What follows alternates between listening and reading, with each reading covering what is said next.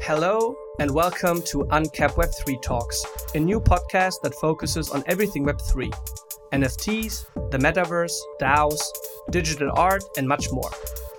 My name is Norman Wiese, I'm the founder of Uncapped Collective, and in this brand new show, I want to have in-depth conversations with interesting personalities that have a true impact on Web3. I'll talk to founders, collectors, artists, investors, and other thought leaders. I'm excited to welcome you to this very first episode where I'm talking to Malte Rauch, who is the country lead of the generative art DAO Bright Moments. While the majority of the NFT projects out there have seen a significant downtrend, art-focused projects that don't rely on fancy roadmaps and other external factors appear to be much more stable. That's why I think it's super interesting to hear Malte talk about the space. We chatted about differences between traditional and digital art. We also did a deep dive into generative art in particular. And last but not least, he shared some insights about Bright Moments itself. I hope you enjoyed the conversation as much as I did. So without further ado, let's jump right into it.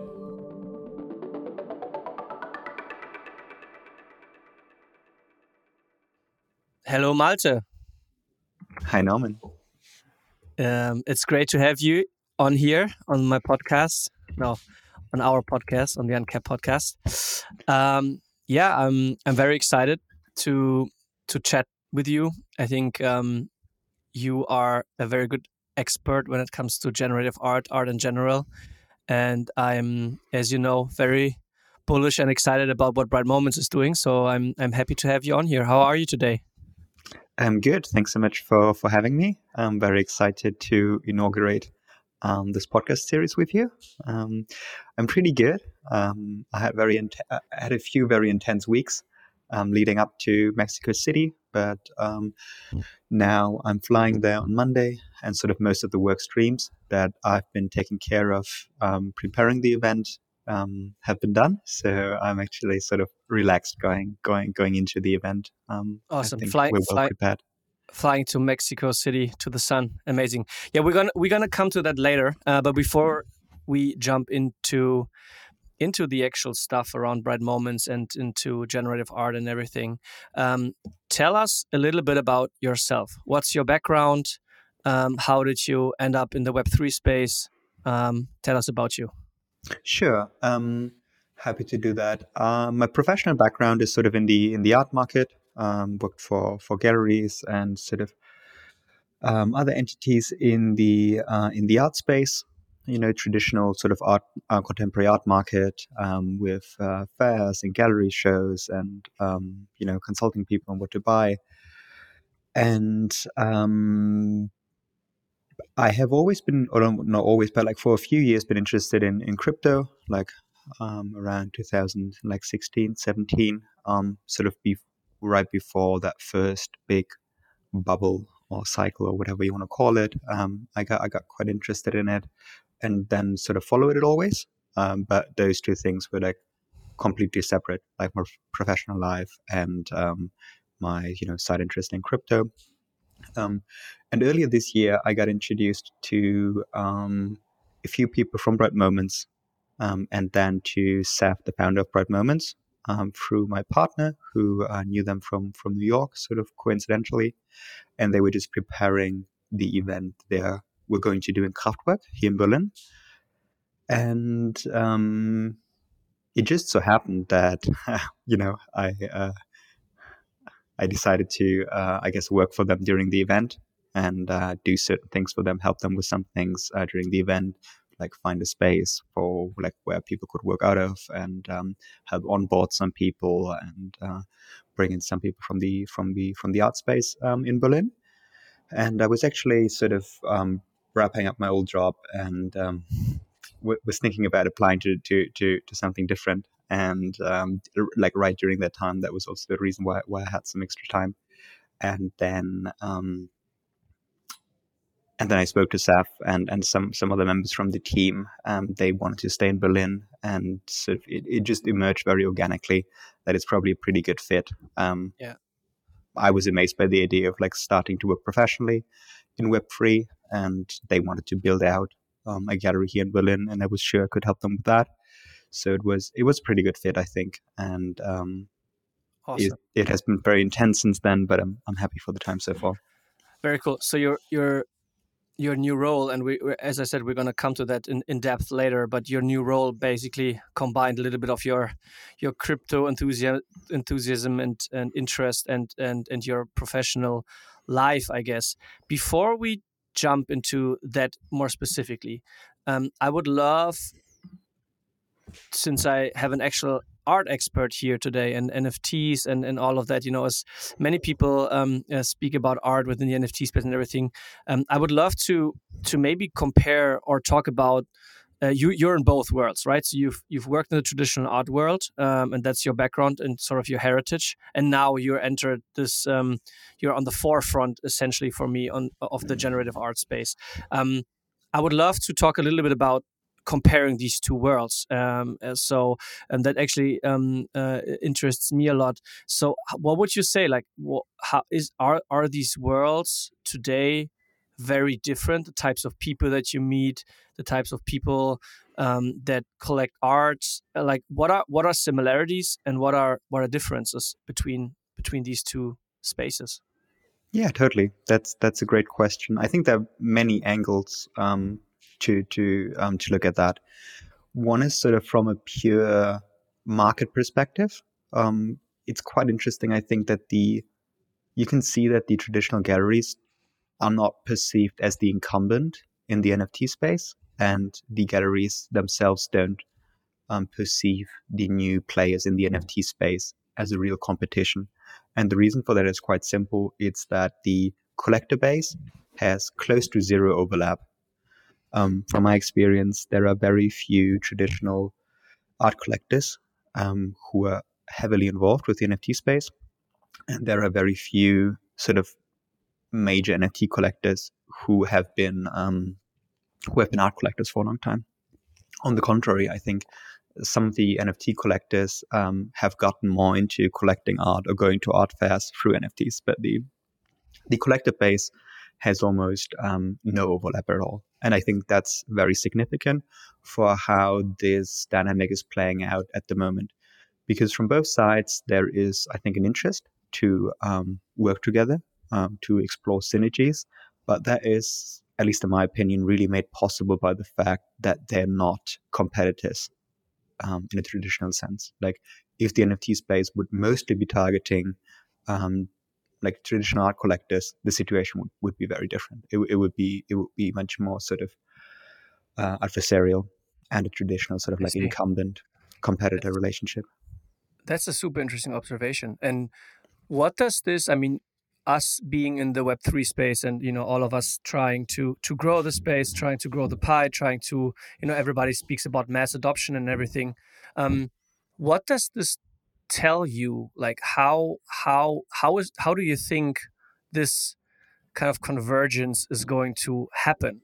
So how do you say in the traditional world, people want to understand NFTs in the NFT space, people are open to exploring traditional art. Where do you see approaches or things happening where these two come together in a good sense? Yeah, totally. I think there are different developments that we can see. Like Artblocks has a collaboration with Pace Gallery now, which is a very established international art gallery, and they're launching projects on the platform. Tezos has been very active, showing a presence on art fairs such as Art Basel, and working with specific, very established artists in the contemporary art space. I think that's one of the things that's happening.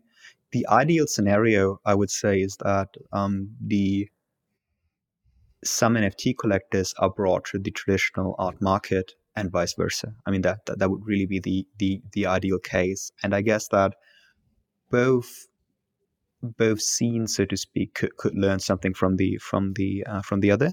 Um, but overall, I think that the market is just very different, and the market and the audience is quite different at the moment. Without wanting to idolize the NFT space, I think it's a fact that the traditional art market is very centralized. Since the last 20 years or so, prices have been so high that you essentially have to be a high net worth individual to be able to participate in the Right. art market in a meaningful way. And I think it's a very easy exercise. Just think of how many of your friends are collectors of traditional art pieces. Like, you need to be able to spend tens of thousands of euros or dollars each year on this. Otherwise, it's very hard to be an actual collector in that sense. I'm not talking about like buying once a piece of art. And that's just fundamentally different in the NFT space. I mean, you can spend that money; it's not a problem. But you can also spend a couple of €100 and collect amazing work on Tezos or on a different blockchain that doesn't have very high prices. That's fundamentally different. And another thing that's different is almost generational, I would say.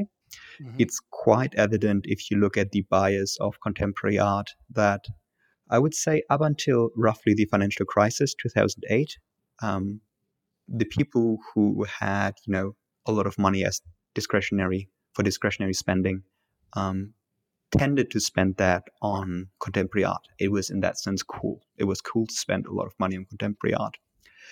Um,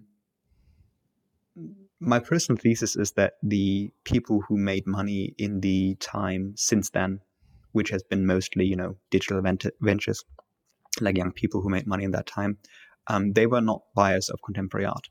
They Hmm. didn't feel the connection, I think, to this, in a certain way, walled garden. And they, of course, been very excited about NFTs. So it's an additional sort of like generational gap, I think. A generation that has been missing, so to speak, as buyers of contemporary art, and that has um, um, went Very over interesting. like to the NFT side of things.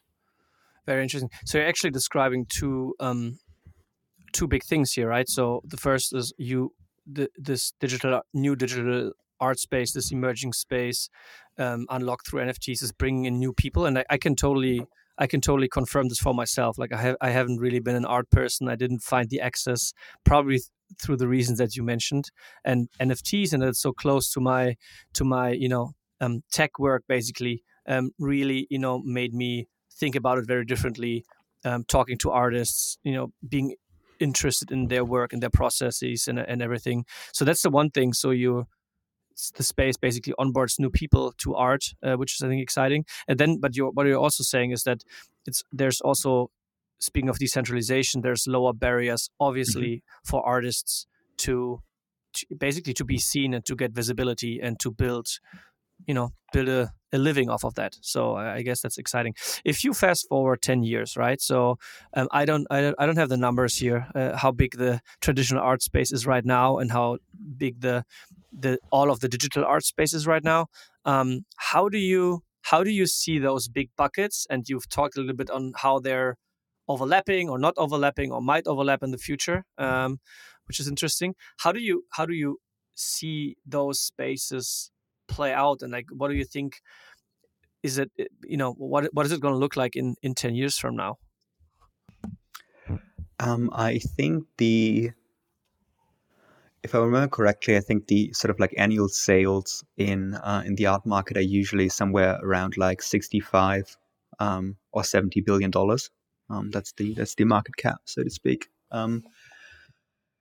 What is going to happen in 10 years? I think there will be change and more adoption of digital art, but it's very hard to predict, in my opinion, how that is going to play out exactly. Like, the commercial side of things will change, and I think like NFTs will become more important. But I think it's an open question right now, who the defining players are going to be, whether that will be innovative galleries who adopt and partner, or whether it will just be completely different. And the hardest factor to predict, I think, is on the one hand the regulatory side. We just don't know how digital assets will be regulated in the next 10 years. Hmm. That's a very great unknown. And the second one is sort of institutional. It's not that present. It's not as present as the commercial side, but the way institutions and museums react, and as well as how universities react in their curricula, is quite important for sort of like long-term appreciation of value in the art space.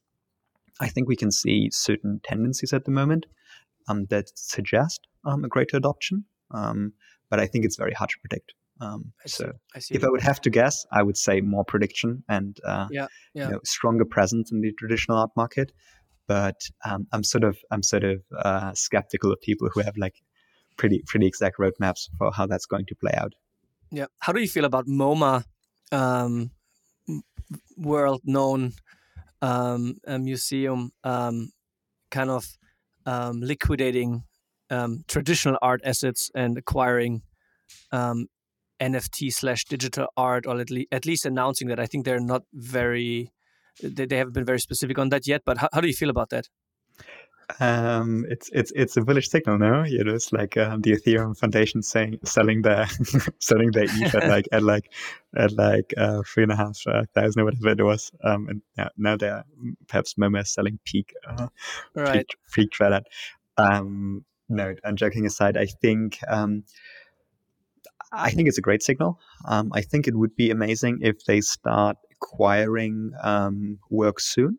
Um, I think for an institution like MoMA, it's of course on the one hand their decision has a lot of weight, so they need to calibrate it correctly, um, because it's just going to influence the space massively.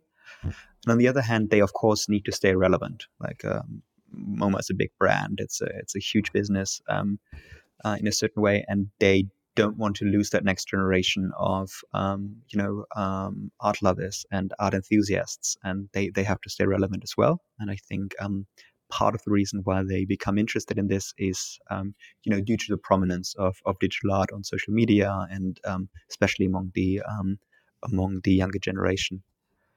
Um, I hope I hope that the decision that MoMA makes kind of keeps the inventiveness alive, if that makes sense in the NFT space. So I think it's going to encourage people to still be as inventive as the space has been in the last 2 years, and don't lead to consolidation too quickly.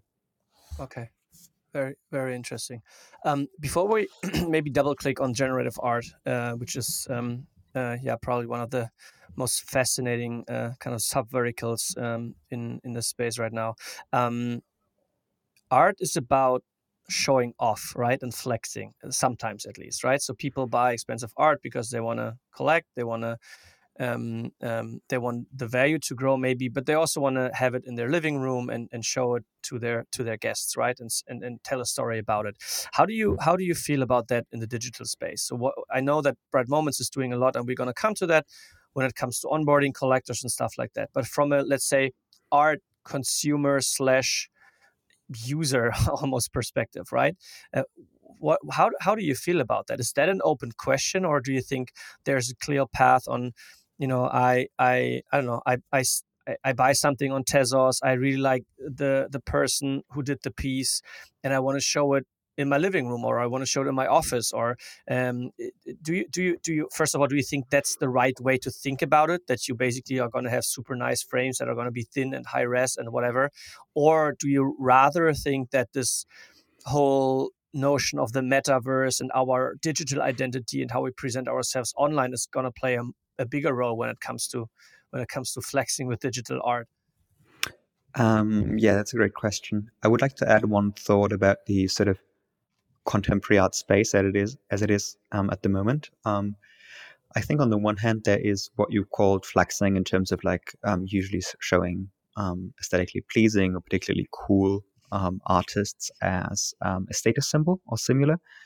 But I would like to add one thing to that, and that is that there's also a very sort of, you could almost think of it as a spectrum, um, if I may call it, like commercial contemporary art, and then on the other side of the spectrum, sort of very conceptual, very critical, very Right. intellectual Yep. contemporary art, and some of that can be commercially successful, but other types of it aren't, but still, carry a lot of importance, especially on the institutional side of things, and in the way art is conceived in universities. And I think that's something quite interesting that also will relate to the adoption of NFTs, because this sort of self-reflective conceptual side of contemporary art is hugely important for the institutional integration. I mean, one could make like a long podcast about why that is and how it has emerged. But this self critical and so on and so forth, very conceptual side of things, has a huge place in the art space. And one could even think of that as an obstacle, given how, NFTs are at the moment. They are very much about having fun and being aesthetically pleasing. Maybe we will see more sort of conceptual NFTs. I think Death Beef and is for example is a great example for somebody who's moving in that direction too, and in a very clever way, I think. But that just as an additional thought. That really is an important factor in That sort of makes a the lot art market. In regards to how people perceive NFTs, I think the way I think about it, there are two ways of sort of living with the art in a certain way. Because as a collector, you always want to live with the art. That's I guess there's an element of like what you said, showing off, but there's also a certain love, a certain appreciation for the Maybe piece. it's also just me being superficial. I guess it's not for everybody. No, but like what I would say, I think that there are two trajectories for that. So the one is like just living it with it in the physical space, and a lot of great artists like Malte Rauch, Thomas Lynn Peterson are working a lot with prints, Tyler Hobbs, and that is of course a great medium for showing colors. Colors are different than on screens, and so on and so forth. But I think we will also see new display solutions for displaying these works in residential spaces. I think we're really early in that regard. Like Samsung, has great screens and so on and so forth, but we will see more custom-made screens specifically for that purpose that nicely blend into a residential environment. That's one trajectory, I would say, and the other one is whatever digital existence is going to look like in a few years. The ownership layer will be NFTs, and art NFTs will have a place. You can see it in a very primitive way, in a certain way, when people have their avatars on Twitter and the banner is one of their favorite art pieces, or they use that as a background during a Google Meet or Zoom call. It's a very early stage, but I think it clearly indicates the direction, apart from on cyber and these virtual galleries. But we will see, like, whatever the metaverse is going to look like art NFTs will have a place there as sort of like living with the piece in your digital life. Very cool. Thanks. Let's move on to generative art, and let's dive a little bit into that. Why I would like to talk about it a little more in depth is because I was very new to that whole theme, right? And I actually really was onboarded through Bright Moments, right? I'm part of the DAO as well. Minted my NFT at Kraftwerk, and we're gonna again teasing Bright Moments here, talk about that in a second. But I was actually introduced more in depth to the concept of generative art and creative coding and everything, and I didn't really know that existed, to be honest. I mean, yes, I knew that there were people doing art with digital stuff with computers and but that was kind of far away, and now I see it very, very clearly on what's going on there. Could you explain generative art / creative coding as if I'm a 5-year-old in very simple terms? Yeah, totally. I think taking a step back, most of the definitions of generative art are actually quite independent of code. So generative art was usually defined as a system-based art, a system with specific rules that will take an input and generate a certain output. And there are many ways of thinking about generative art. Like I take just one example, which usually isn't even considered generative art, but like the conceptual artist So LeWitt has like a piece that are wall drawings, and it's basically a set of instructions. So the piece is not anything material; it's just a set of rules and instructions, and you can execute those rules like an algorithm on any site you please.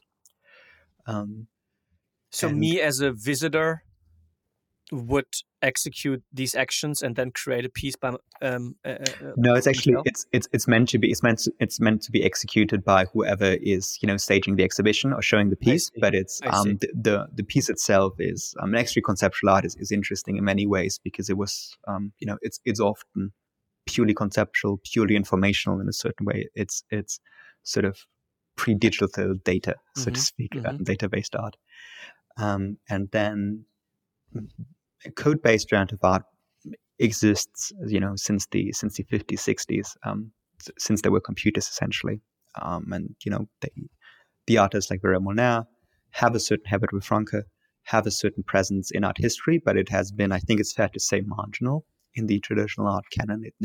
Um, it never found really a wider audience, and there are different reasons for that. One could speculate, and one certainly is, I think, that there is a certain tech aversion in the art space, I would say.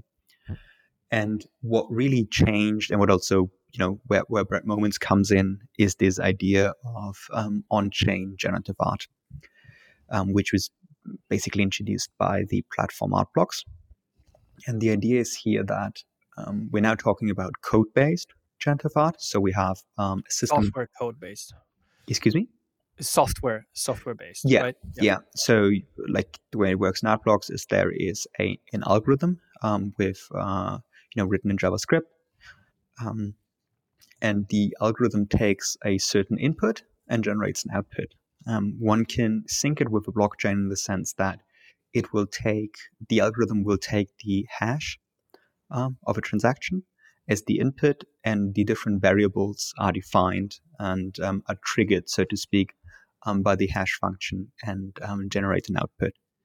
What really changed and what's important to understand is that prior to art blocks, artists who were coding were always caught in a dilemma in a certain way, because they would generate outputs and have their like algorithms, but there was no meaningful way to archive the code. You would essentially have these outputs, which may be quite beautiful, but if you would be mean, you could say it's a bit hard to distinguish from like graphic design, Mm-hmm. because you just have these graphic aesthetic outputs. And what really changed with art blocks is that there was a meaningful way to store the code of the entire algorithm in a smart contract on the Ethereum blockchain. And for the individual collector, they would get, their piece, and so to speak, own that little bit of code that defines their piece. And there are different things to add here. One is that it's the it's one way of having an NFT that is purely on the blockchain. Like it doesn't exist in any other type of asset. It's really native to the chain because it's pure code, and you can always run that script and sort of render your own work. And which in terms of stewardship guarantees you that the piece will be available as long as the Ethereum blockchain is alive.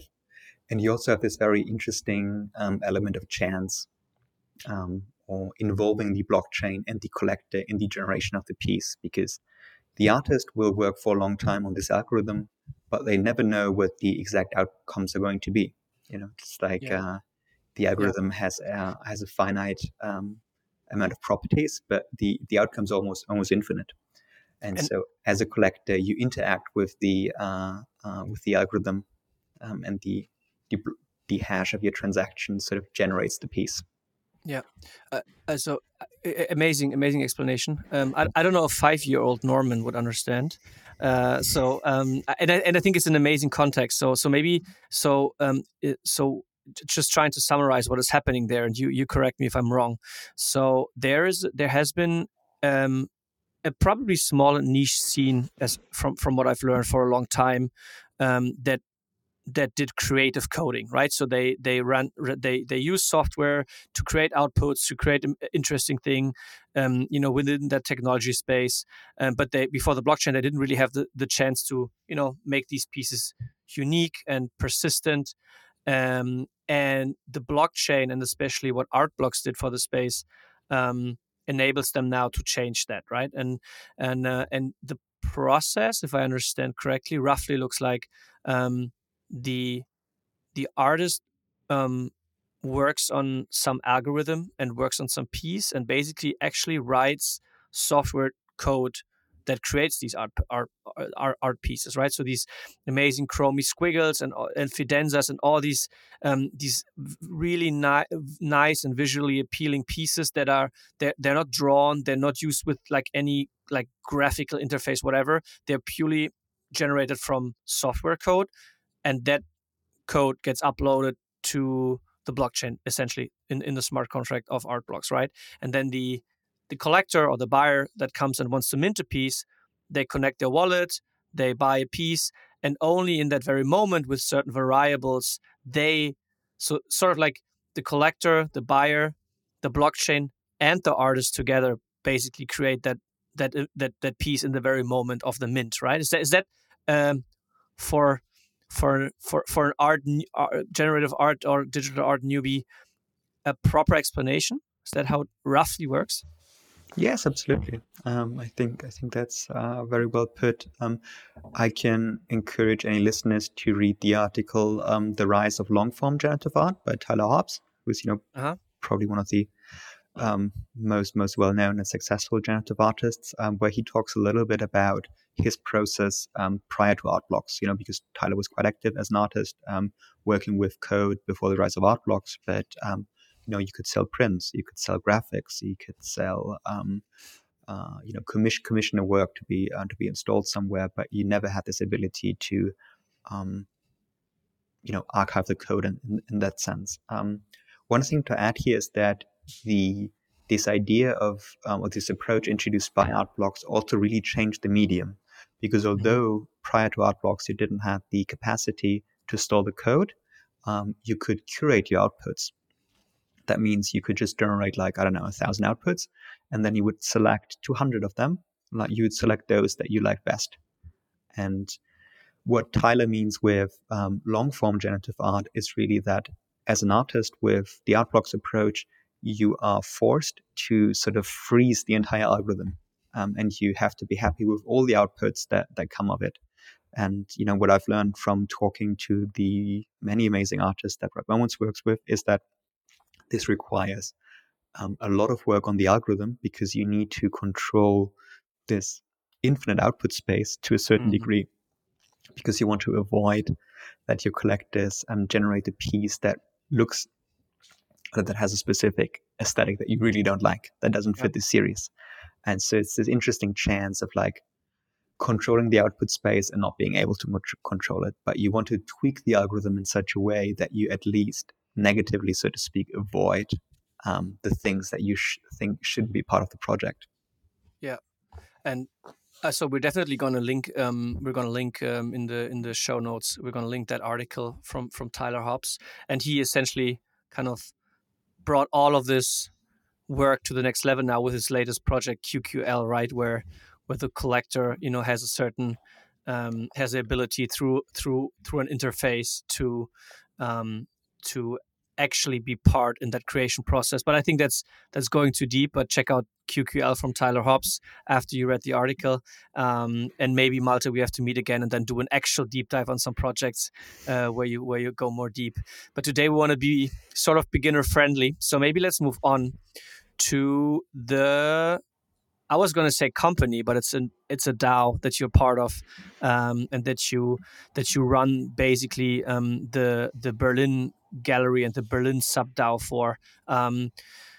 Bright Moments, right? We mentioned it a couple of times. I think it's an amazing player in this whole ecosystem, and I think for you it's very present. But I think for way too many people out there, it's not actually that present yet, and many more people should know and will know about it. So, can you explain what is Bright Moments and what do you guys do? Sure, more than happy to do that. Bright Moments is a DAO and international art gallery.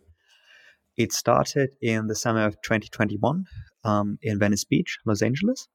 And it started with the idea of live minting. So this process that we just described, kind of generating an artwork on the blockchain that's wrapped um, as an ERC 721 token.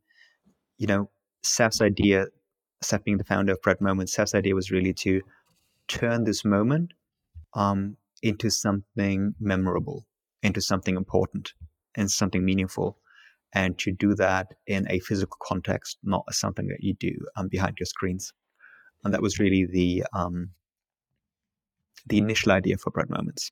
And you can think of Bright Moments as being sort of three things. One is a provider for amazing events and exhibitions in the physical world.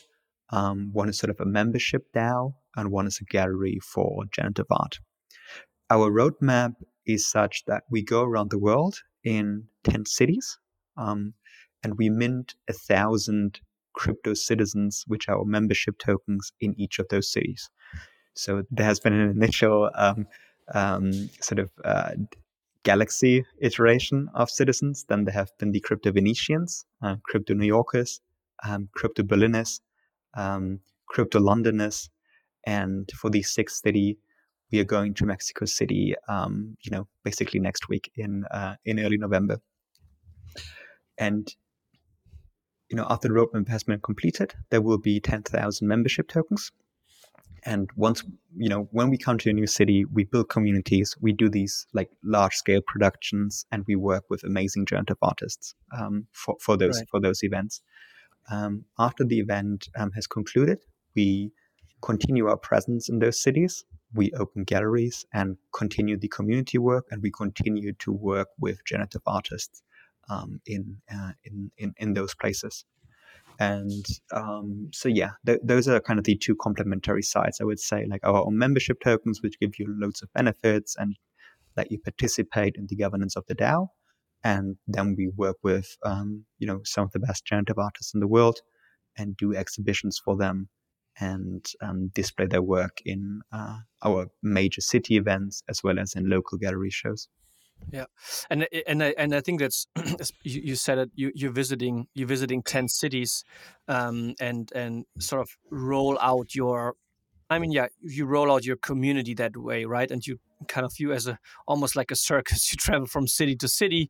You put up these amazing shows. You onboard um, around 1,000 people in that local city, in that local digital art communities, and I think that's just such an amazing idea. And I think more people actually should appreciate that and should talk about it.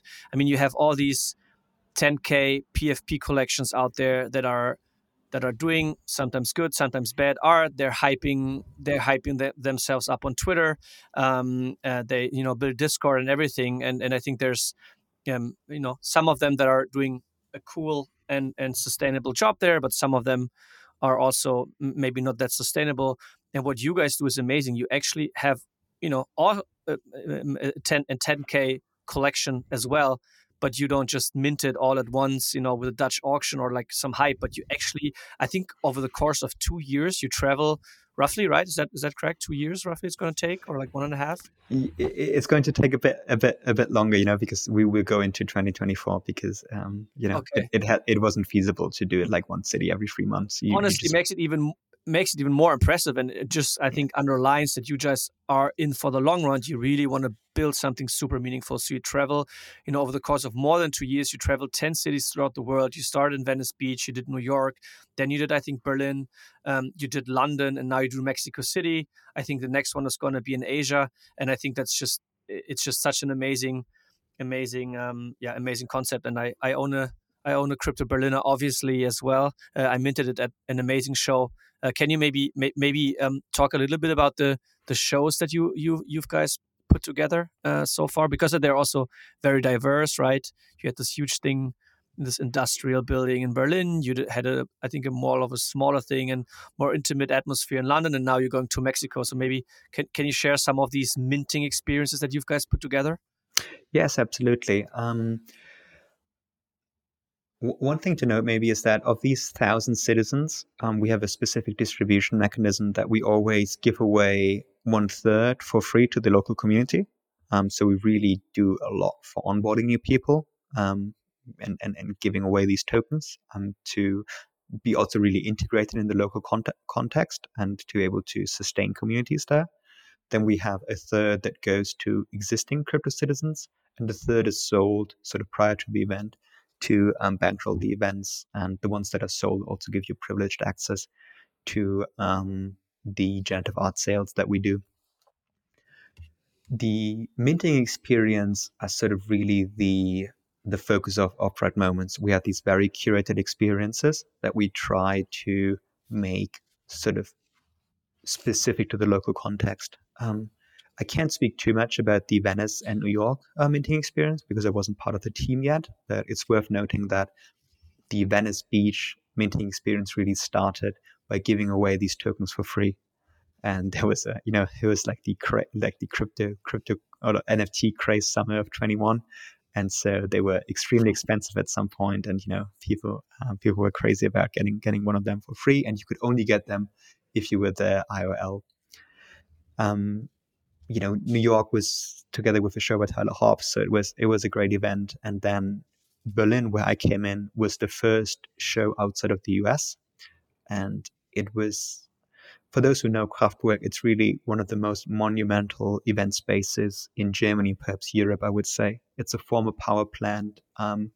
It's really epic building. It looks a bit like a brutalist church or so.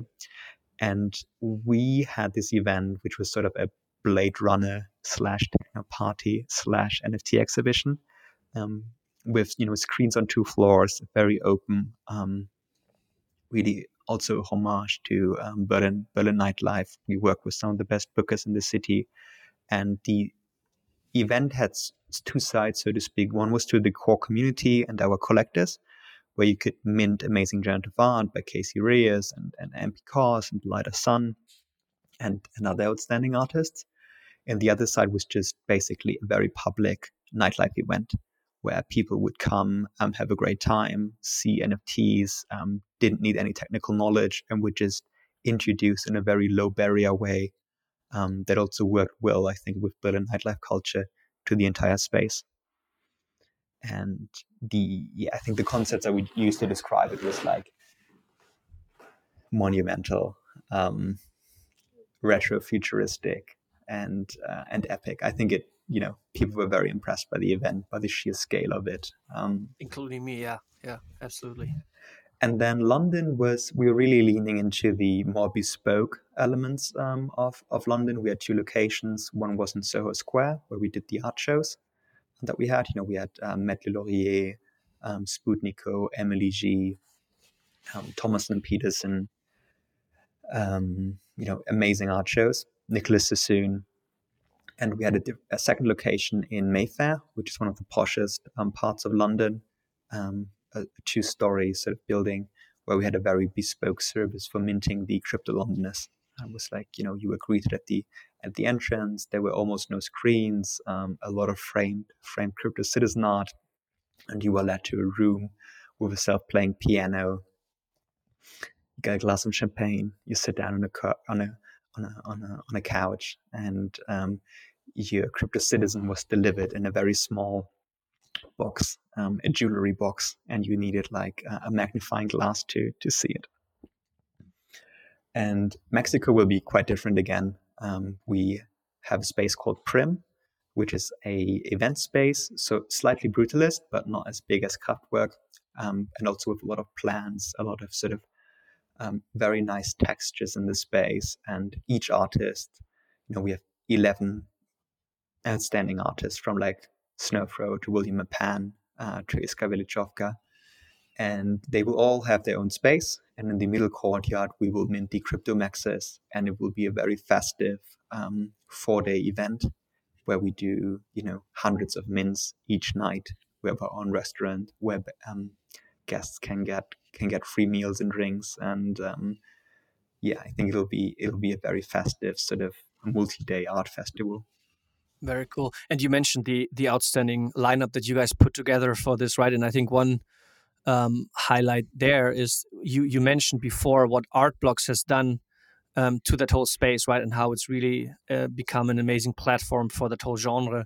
And Snowthrow is the founder of Art Blocks, so maybe we should mention that, right? And from what I've learned, it's only the second or third drop ever after his initial Chromie Squiggles drop, which is very popular in the space. and he's doing it with you guys, right? Yes, exactly. So we're really honored that Snowflow is doing his sequel to the Squiggle with us. The Squiggle is sort of a signature piece by Eric, considered one of the founding pieces of generative art. There are close to 10,000 pieces of it now, and Eric was born in Mexico City, and I think that was a huge factor for he's very busy and he accepted participating in Mexico nonetheless because he felt quite inspired to do this show in the city where he was born.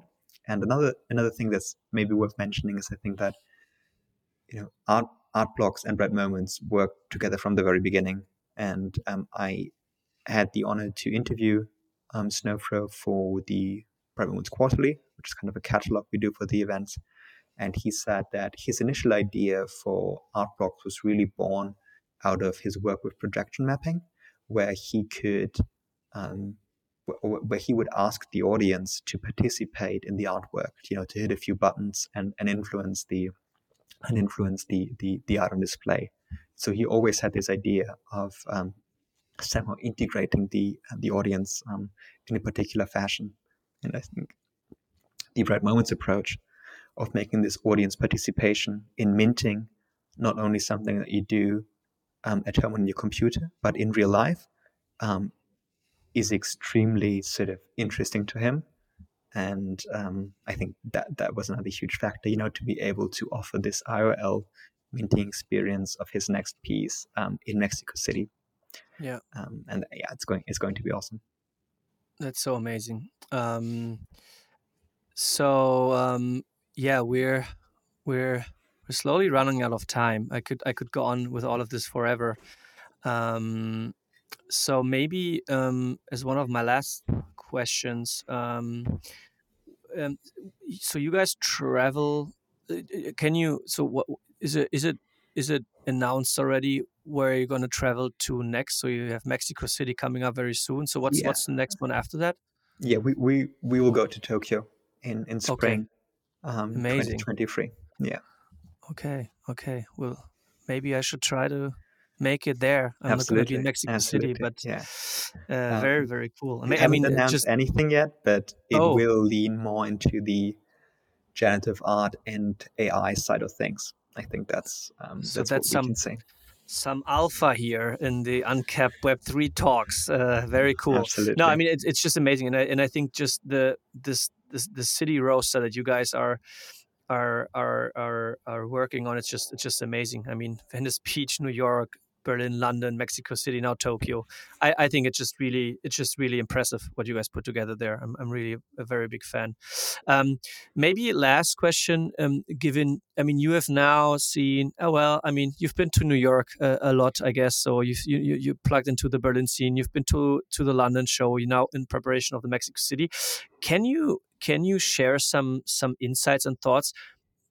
How are these cities different in terms of both the artist side of things but also the collector side of things? Do you see specific, like, how was the audience and the people interested different in London versus Berlin, or is it like a general, is this whole space very international and very similar, or do you see specific patterns when you look at these? Maybe even exploring Tokyo already, which is super different culturally, right? So, like, do you see anything there when you look at the digital art space? It's a great question. I would say that you always find this group of sort of very international crypto native, digital native people in basically every city that know about the project, have been in crypto for some time. Are usually doing well, and you can always tap into that community, and we're of course happy to do that. It's very important for us. But Seth has been quite adamant from the beginning, and I think that's great to not only do that, but also to really speak to the local community and to onboard new people. And these cities are certainly different in that regard, and they're also different in their degree of like general Web3 crypto penetration, I would say. Like from my experience, in Berlin, you have this particular situation that many people, who have been for a very long time in crypto and done some amazing things, were based out of Berlin. But it's been a bit of a fractured scene, and the general public has like very little adoption of NFTs, I would say, and that has been different in London. Like the general adoption was sort of stronger, but then in Berlin you have this amazing creative community, um, who is curious to find out and very supportive of events, and that's a great resource. The same applies to collectors, I think. That's That was your way to say the Berliners just like to party a lot. That was basically what you wanted to say, right? yeah, like to come to openings and get drinks for free and stuff. No, just joking. But yeah, similar with collectors, I would say. Like there are a few like big collectors in Berlin, but the majority of people, is I think interested in drops that are like priced, let's say, in the area of like zero point 0.1 to 0.25 ETH, and above that, there are just fewer collectors. I think it's an economic fact. Um, in London, it's slightly different. So, you have slightly different collector bases, you have slightly different Web3 penetration, and you have more and less active art communities. And all those things are different factors. And I think what makes for a thriving and great community. Very interesting. Yeah. Thanks a lot for sharing this, Malte. So everybody go check out. We're going to put Bright Moments into the show notes as well. Yeah, I think videos speak more than words. So you guys should just check out their website and see the amazing experiences that they put together. And yeah, I'm excited for what's to come. And I'm going to be following you guys. Malte, we're running out of time.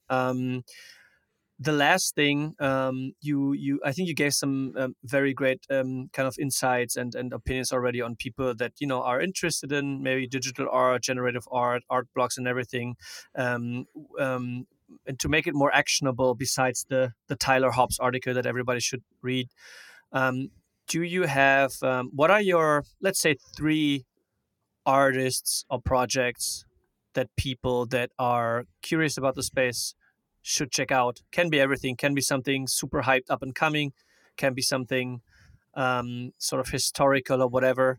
What do you think? What are your top three artists or projects that people should check out after that podcast? Sure. I want to highlight three sort of artists that are based out of Europe. Um, One is Stefano Contiero. He's an art blocks curated artist, and is doing a drop with us in Mexico now. I think he has a very unique way of sort of combining very harmonious and very dissonant patterns in his work. Um, really outstanding artist, wonderful person. Everybody should definitely check out his work. The same applies to Elida Sun, who is based here in Berlin.